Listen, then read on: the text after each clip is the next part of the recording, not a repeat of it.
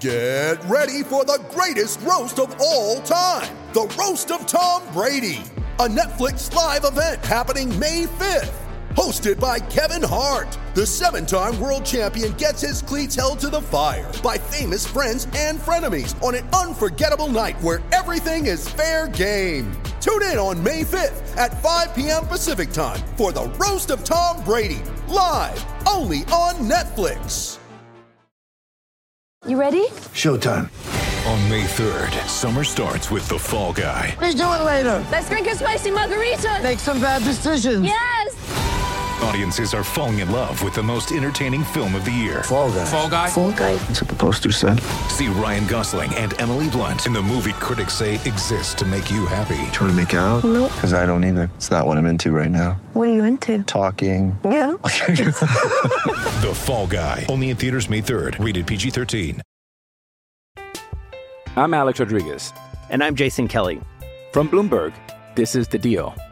Each week, you'll hear us in conversation with business icons. This show will explore deal-making across sports, media, and entertainment.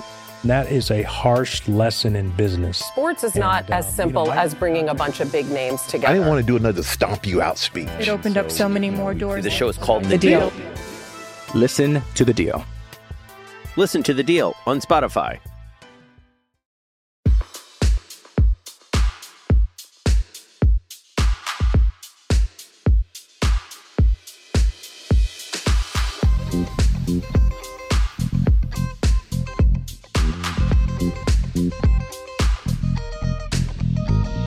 Hey everyone, John Wertheim here. It is this week's Sports Illustrated Tennis Podcast. As promised, a Roland Garros check-in. It is Friday. We always need to time these things. Rafa Nadal is on his way to another straight set win.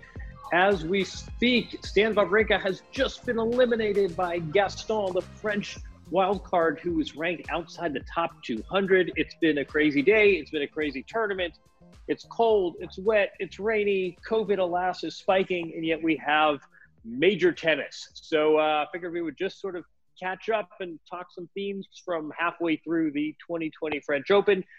Jamie Lisanti back in what is surely a more climatic and I hope a little healthier COVID-wise United States. How are you, Jamie? Doing all right. How are you? More importantly, as you said, cold, rainy, gloomy. Give us beyond the weather report. How's it faring over there in Paris? Exactly. You kind of nailed it, which is in some ways it's a little grim, and in other ways, I don't know, it's a major tennis tournament. And right now I'm watching Rafa Nadal and Novak Djokovic and Dominic Thiem and Simona Halep play brilliantly today. And it's really this dissonance where people are wearing masks. There are not a lot of fans. There are fears that the trends in Paris are not going in the right direction. By Monday, there might be some sort of a restaurant ban. And yet, against that backdrop, we still have glorious major tennis. It's not been a great tournament in terms of weather. Right now, it's very cold. I'm pacing to keep warm. I think people forget too, Paris is the same longitude as Newfoundland. So it's been getting dark quite early here, much different than what we're accustomed to in June, when oftentimes the sessions can go till 9 o'clock. One of the godsends here is that this is the first year of the roof. So because of the darkness and the rain, we're still able to, despite that, we're still able to get in 4 or 5 matches on the main court every day. But it's been weird. I mean, it's sort of been this mix of apocalypse and then glorious major tennis with the best players in the world playing at a high level. We've had some 5-setters. We've had great matches. We've had upsets. We've had a lot of upsets. In fact, 19 seeded players on the women's side out by the third round. And at the same time, there haven't really been titanic upsets. Simona Halep has looked great. Nadal, Djokovic, Dominic Thiem, they've been COVID tested, but not particularly tested on the court. So, it's been a major like no other. And at the halfway point, I would say, it's the COVID test. Most importantly, we have not had players testing positive, which I think was sort of the ultimate barometer. You have some complaints about the schedule, but you have those during the best of times. We haven't had great weather, but certainly not the first major where that's occurred. And I suspect a week from now we will crown a men's and women's champion, and people will decide, much like with the U.S. Open, that on balance, it was good that this persisted in spite of these adverse conditions. How's that for a mushy answer on both sides, isn't Jamie? No, it's a good scene setter, and you mentioned the U.S. Open, and that was one of the questions I wanted to ask you about, because I have been comparing and contrasting the two tournaments. Of course, obviously it happened so quickly, one after the other, but for me, I feel like the U.S. Open had a different feel, and I think as you talk about the weather and the difference in the sun's going down and the darkness, and how it's sort of gloomy and cold and very different conditions than we're used to at the French Open. I'm curious how you compare the overall just feeling and environment from one major to the other. Obviously, you weren't at the U.S. Open, so it's a little more difficult. But do you think that the fact that the U.S. Open was sort of on schedule with when we're used to it has, in comparison to now, the French Open being at this weird time in September, do you feel like it has taken a little bit of the air out of the major? Because I think on my side, from my perspective, I do feel like there's a little bit of a strange, I keep saying the word gloomy, but just lackluster a little bit in some ways in this tournament compared to the U.S. Open. But what are your thoughts? Yeah, it's interesting. I mean, I think that's a really good point, that the U.S. Open had no fans and we had this bubble protocol, and it was strange, but it was still held at the appointed dates. This is a strange tournament because, it's October. We've never had major tennis in October before. We're talking about clay. So the clay of October is much different from the clay of late May and early June. Again, we have this darkness factor. We have this great roof, but it's the first year of the roof. And I think the other thing that people forget is that Roland Garros is really in Paris. It's right in the Bois de Boulogne. It is, it's 2 miles from my hotel. It's about, maybe it took me 11 minutes to get here, and I'm staying in the Trocadero neighborhood, right in the middle of everything. That's a lot different from being out in Queens, out of Manhattan. A lot different for the players going to a Marriott in the suburbs versus going to their hotels, which are kind of sort of locked down, but this is clearly a bubble that's been permeated. It's just a much different context than the U.S. Open. And I think the other thing is that there was no way to know this in advance when people were, deciding to go forward with these events. And in the case of the French Open, seizing other dates on the calendar. But when the U.S. Open occurred, the COVID rates in New York City were trending in the right direction. They were going down. New York City was quite safe. And it's the opposite here. I mean, apart from everything else and all the other challenges and the weather and the darkness, it's getting a little scary in terms of this second wave. And we're supposed to have an announcement by government ministers and maybe even Prime Minister Macron essentially saying that we're going to have to ramp up some of these protocols, that bars and restaurants may be closing. There were 14,000 cases in France. So apart from everything else and the strange time of year and the strange surface, I think there's an element of concern here. And one of the sort of behind the scenes stories is what's going to happen to the rest of the year. Is this it for tennis in 2020, in the year 2020? And there are other events on the calendar, but they're indoor events. You can hear the applause for Nadal behind me.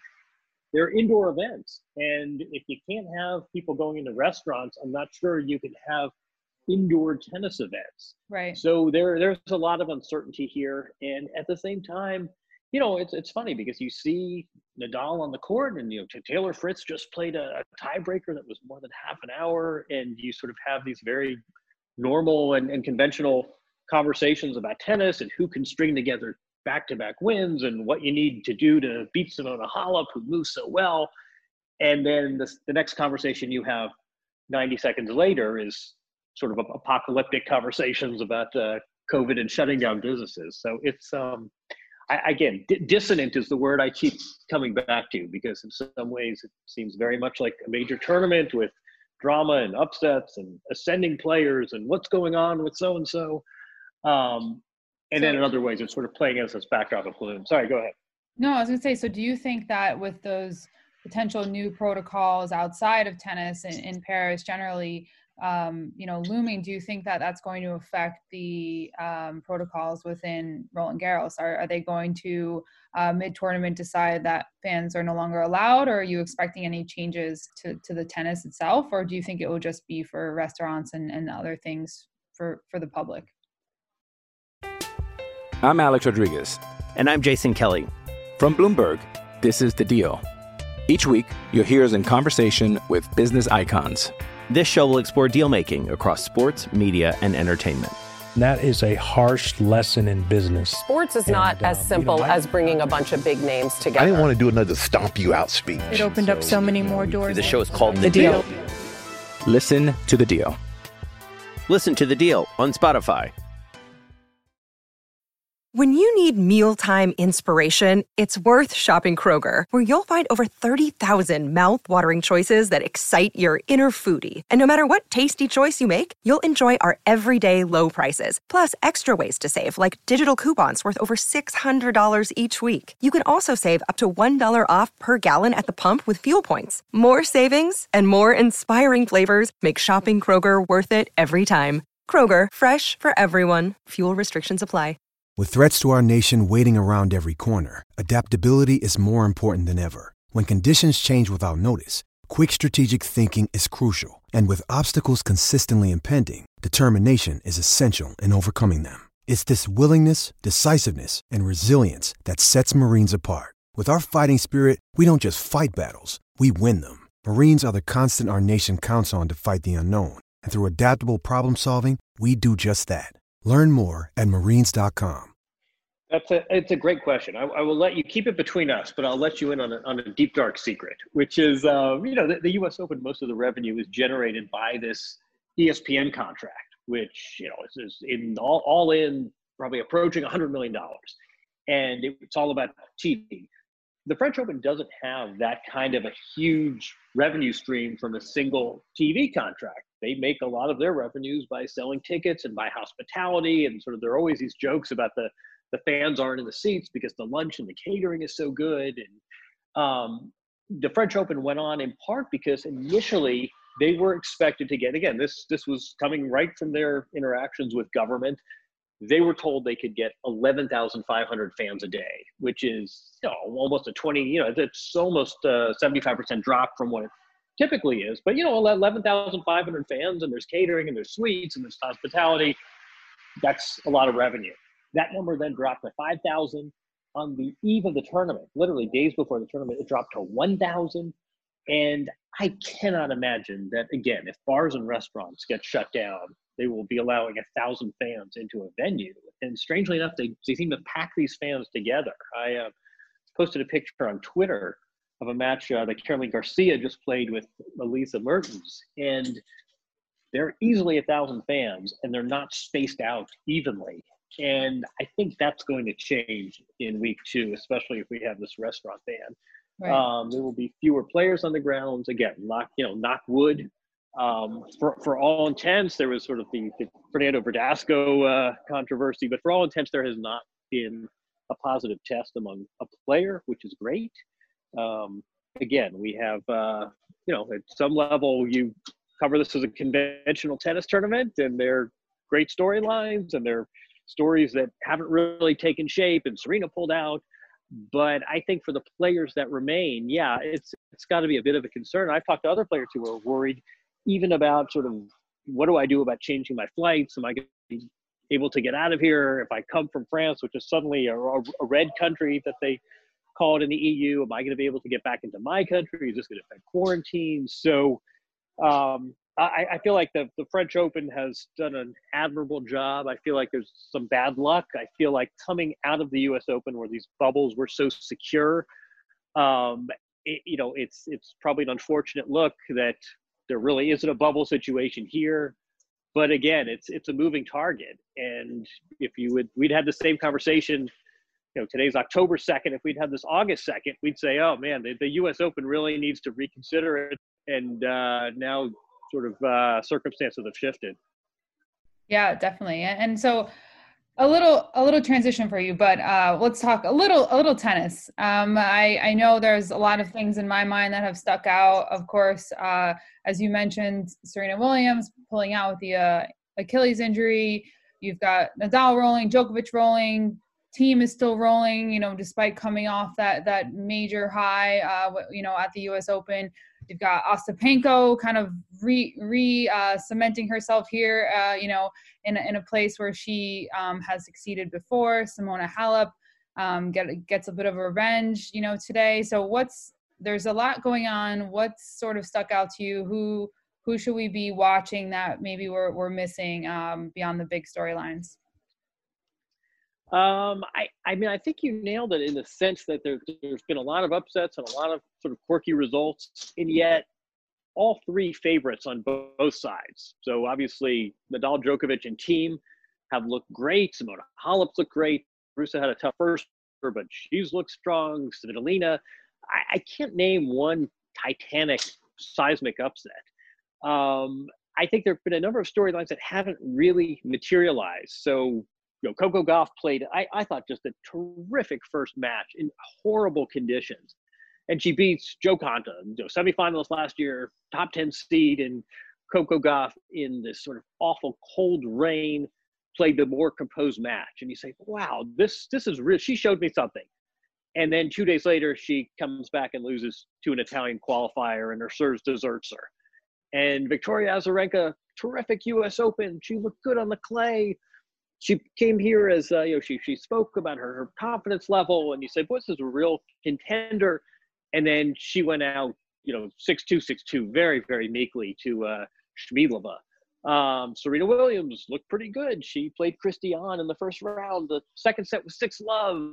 And then 2 days later, she pulls out with the Achilles injury. So I feel like there have been a number of storylines that sort of got a nice start. There's a Danish teenager who looked terrific, beating Jen Brady. Clara Townsend, and she, body and mind, couldn't quite keep pace. She had to qualify too, and she went out. So I feel like there have been some sort of false starts in terms of storylines. I think the big ones now are just for all the upsets and all the soft spots in the draw, and there are going to be some matches in the second week played between two players that conventional fans have not heard about. But I think in the end, the cream tends to rise, and when Nadal beats Djokovic or Djokovic beats Nadal or team wins a second major, and when Simona Halep backs us up, people are going to remember that and not sort of some of the soft rounds and the quarterfinalists that no one's heard of. So I think that's the way these tournaments always go to some extent, but here more than ever. We will remember the winners and not some of the sort of strange detours along the way. Right. Jamie, let's take a break from tennis chatter. How about a shout out to our sponsor, the good folks at Wilson? Great to have a tennis-themed sponsor, and we have exciting news for fans of Beyond the Baseline and Pro Staff rackets. Wilson has just released the latest, greatest Pro Staff. It's the V13, and here is an offer exclusively for our listeners. If you order this awesome new racket from Wilson.com, Beyond the Baseline listeners should use the code BAGTHEBAG, B-A-G-T-H-E, B-A-G, BAGTHEBAG. That's the code, and you get an exclusive gift with purchase. What is that gift with purchase? It is a red, white, and blue Wilson duffel. So visit Wilson.com/ProStaff. Use the code BAGTHEBAG and get a bag with your racket purchase. Hurry up. Do this while supplies last. This is a $50 value gift with purchase. Bag the bag at Wilson.com. And we thank Wilson for their tennis podcast sponsorship. Okay, back to tennis chatter about many players who use Wilson rackets, we should add. What can you tell us about Serena's withdrawal? So obviously this is it for her after pulling out of French Open. She's basically done for the year, and it's weird for her to hear her say, or to hear people say, oh well, I'm looking ahead to the Australian Open. It's weird given the, as you say, October and Roland Garros. But for her, obviously she's still chasing that number 24, and this injury apparently never fully healed. And so when I heard that she pulled out, and she wasn't hobbling anywhere, I thought it was actually a good sign that she's really taking into consideration a full 2021, or at least, really trying to give it her all next year. But what did you hear about her injury? I mean, how bad is it? Do you think that it's something that she and you know, her fans should be concerned about here, or is she just playing it really, really safe during this time? To me, the great mystery with Serena was, why was she playing here? In the first place. She wasn't able to stay in her home. Why was she here in the first place? Exactly. She was coming off this U.S. Open. She had this Achilles injury. This is always going to be the surface that was going to give her the most trouble. It certainly wasn't going to help that it was the kind of clay that you can't really hit through. It's October. It's rainy. She's got to stay in a hotel. I mean, sort of every factor militated against her playing this event. I thought it was a good sign and impressive and admirable that she basically said, I want to win majors and I'm willing to endure some less than ideal circumstances. You know, she has a place here and she has to stay in a hotel. I mean, just everything was sort of like, I never would have predicted she would have played. Right. I thought it was admirable that she did. I thought she looked pretty good. I mean, I didn't see a limp. I talked to her on the court right after the match, and it's not as though she grimaced or limped or even looked down. I was watching the tape. It wasn't even as though she sort of, you know, looked down at her leg. Right. She won the set 6 love. Yeah, exactly.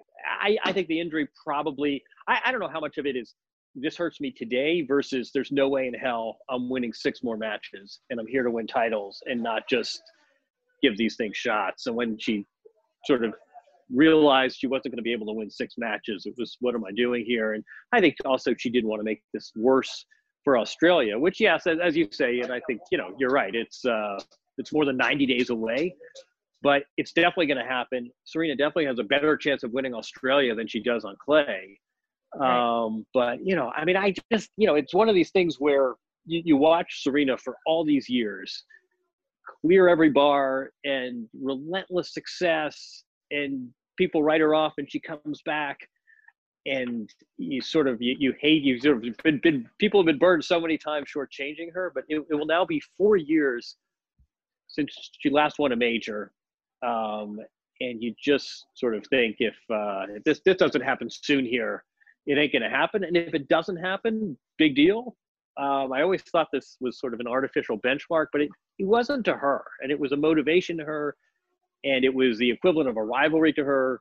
And if this is what motivated her, and if this is what gave her a reason to go to the court and keep her out here playing for a few more years, then great. But I do feel like, you know, the cliche of hourglass times, you know, the sand sifting through the hourglass. I can't imagine there are too many more chances, especially for someone that will turn 40 years old next year. So, right. Yeah, we'll see her in Australia. I mean, one thing really real quick about Australia that's interesting, I saw one of the emails from Tennis Australia that went out to the players and essentially said, you need to be here 2 weeks. I mean, Australia has something like 20 cases. It's very low, but the big fear is people will bring it in from overseas. So if you're coming from overseas, you need a 2-week quarantine. So does Serena bring her family? Do all players, Rafa Nadal, Roger Federer, do all these players go down December 15th or so to Australia and spend 2 weeks in quarantine? It's a nice, great country, nice time of year. The players were told that they're not going to have to sit in their hotel room. They'll be able to practice. But, you know, that's a big request. I mean, right. So if she wants to play the Australian Open, she'll be spending, I mean, she doesn't celebrate religious holidays, but she will be, you know, spending Christmas time in another hemisphere. So it's yet another twist in this strange time we're living in.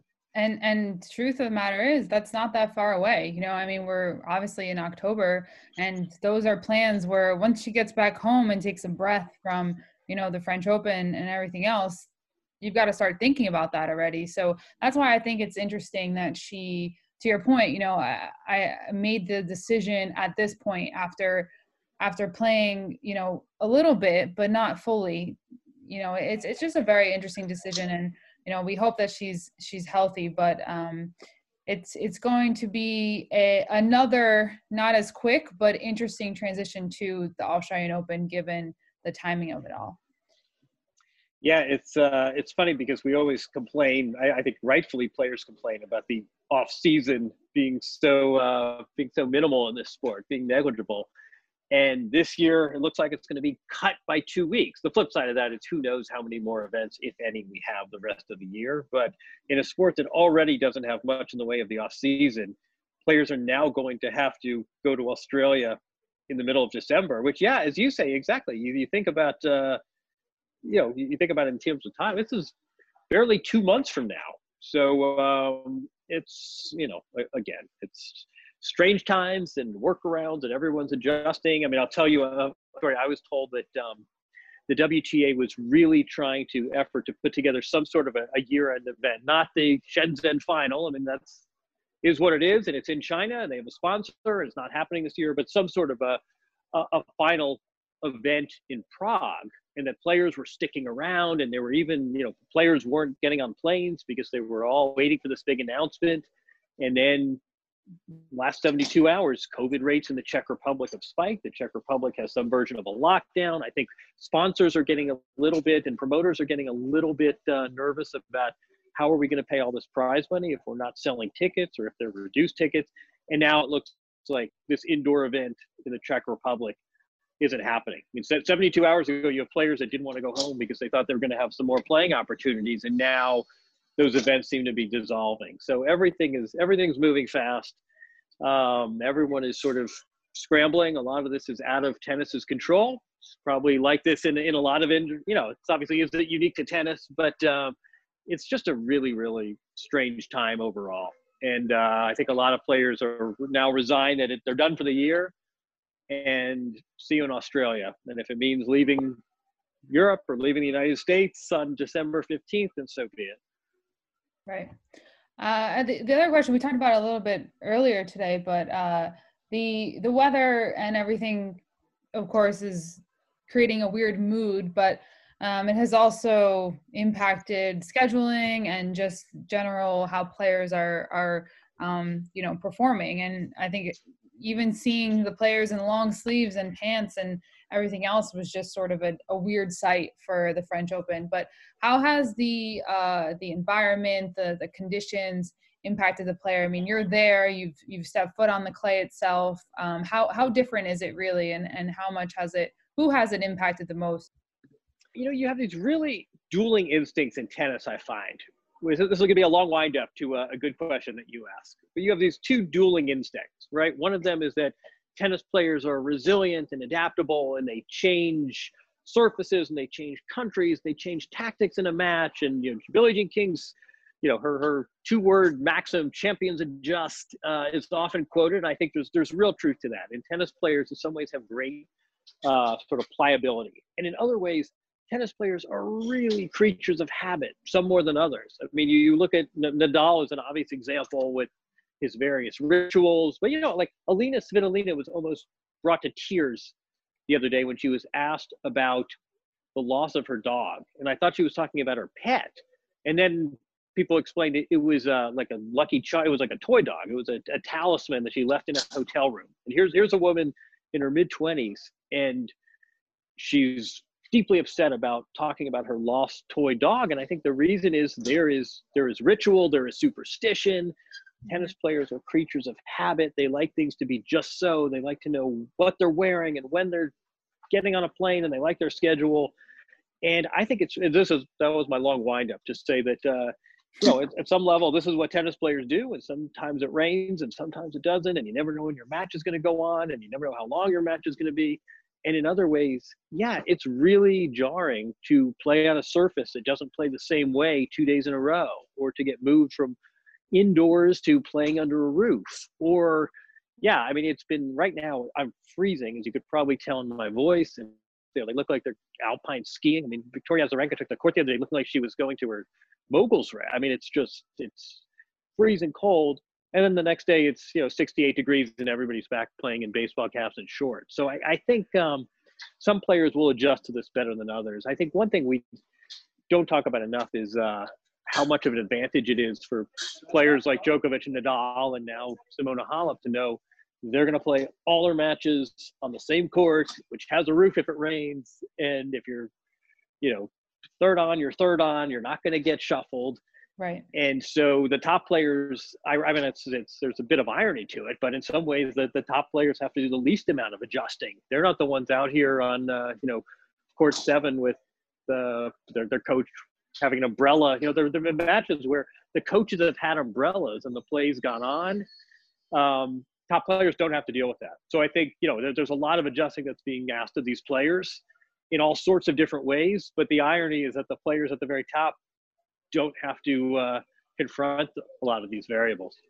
Definitely. And so we talked at the beginning of the tournament, of course, but are you sticking with predictions? Have you, are you picking any second week sleepers here? What's the outlook as we turn the corner on the first week at the French Open?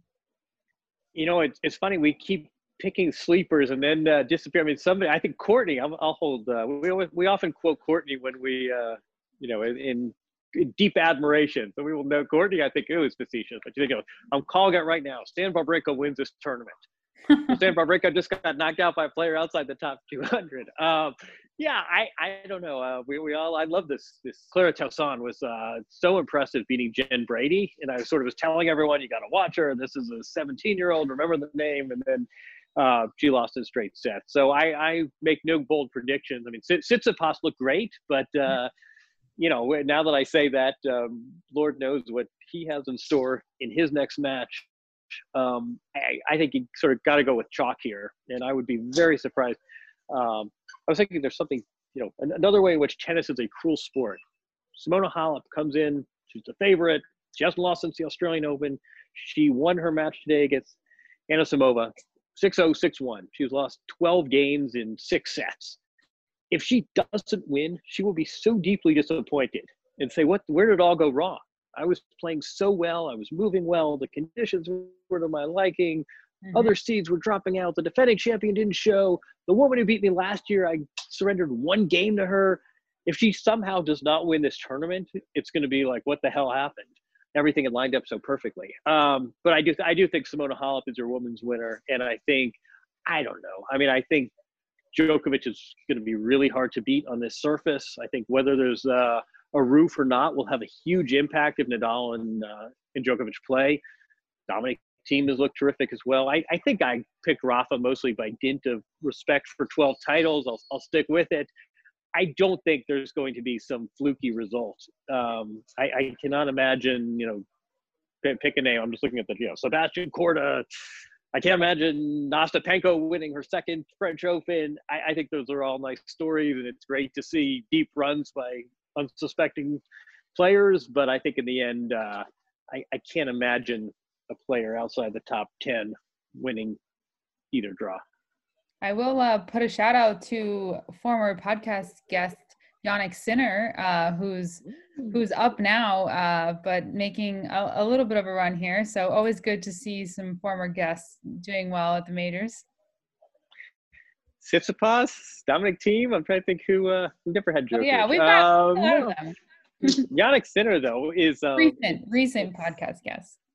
Jannik Sinner, recent podcast guest, who, as you will recall, was like Joe Biden. He went on some lovely tangent about Sammy Soup Spoon. He had spinning yarns like an old man. He's a lovely kid and such a composed and unflustered. I mean, the comparisons he always draws are to Roger, and it's not necessarily his game. It's just sort of a kid who doesn't seem to have a care in the world, who's friendly with everyone. It's really interesting how different players approach this sport differently. And with him, you can't really tell if he's winning or losing. It would be unthinkable to see this kid, smash a racket or call the chair umpire a moron. For other players, it's exactly the opposite, and this sport can accommodate them all. But no, Jannik Sinner, a rare teenage phenom, looks like he's going into the 4th round now pretty easily, doesn't it?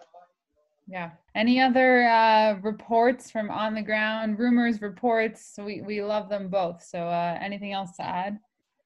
Rumors, reports. Let's see. No, I mean, I think the big story apart from the action is just what the hell is going to happen to the rest of the year and what's going to happen in 2021. And I think the big fight is going to be, tournament directors and promoters saying, listen, I'll put on your event. I'll put on the tournament. But if I'm not selling tickets, or I'm only selling a fraction of the tickets, you can't expect me to pay usual prize money. And that's something that will have to be negotiated. And then the other part to that is, are the top players going to play if they're only going to make dimes on the dollar? The other thing I think is interesting is usually this is the time of year when players assess their coaching situation and do I keep this thing going? Do I need a new coach? There's usually a fair amount of churn in terms of personnel, but a lot of those marriages get made in the players' lounge.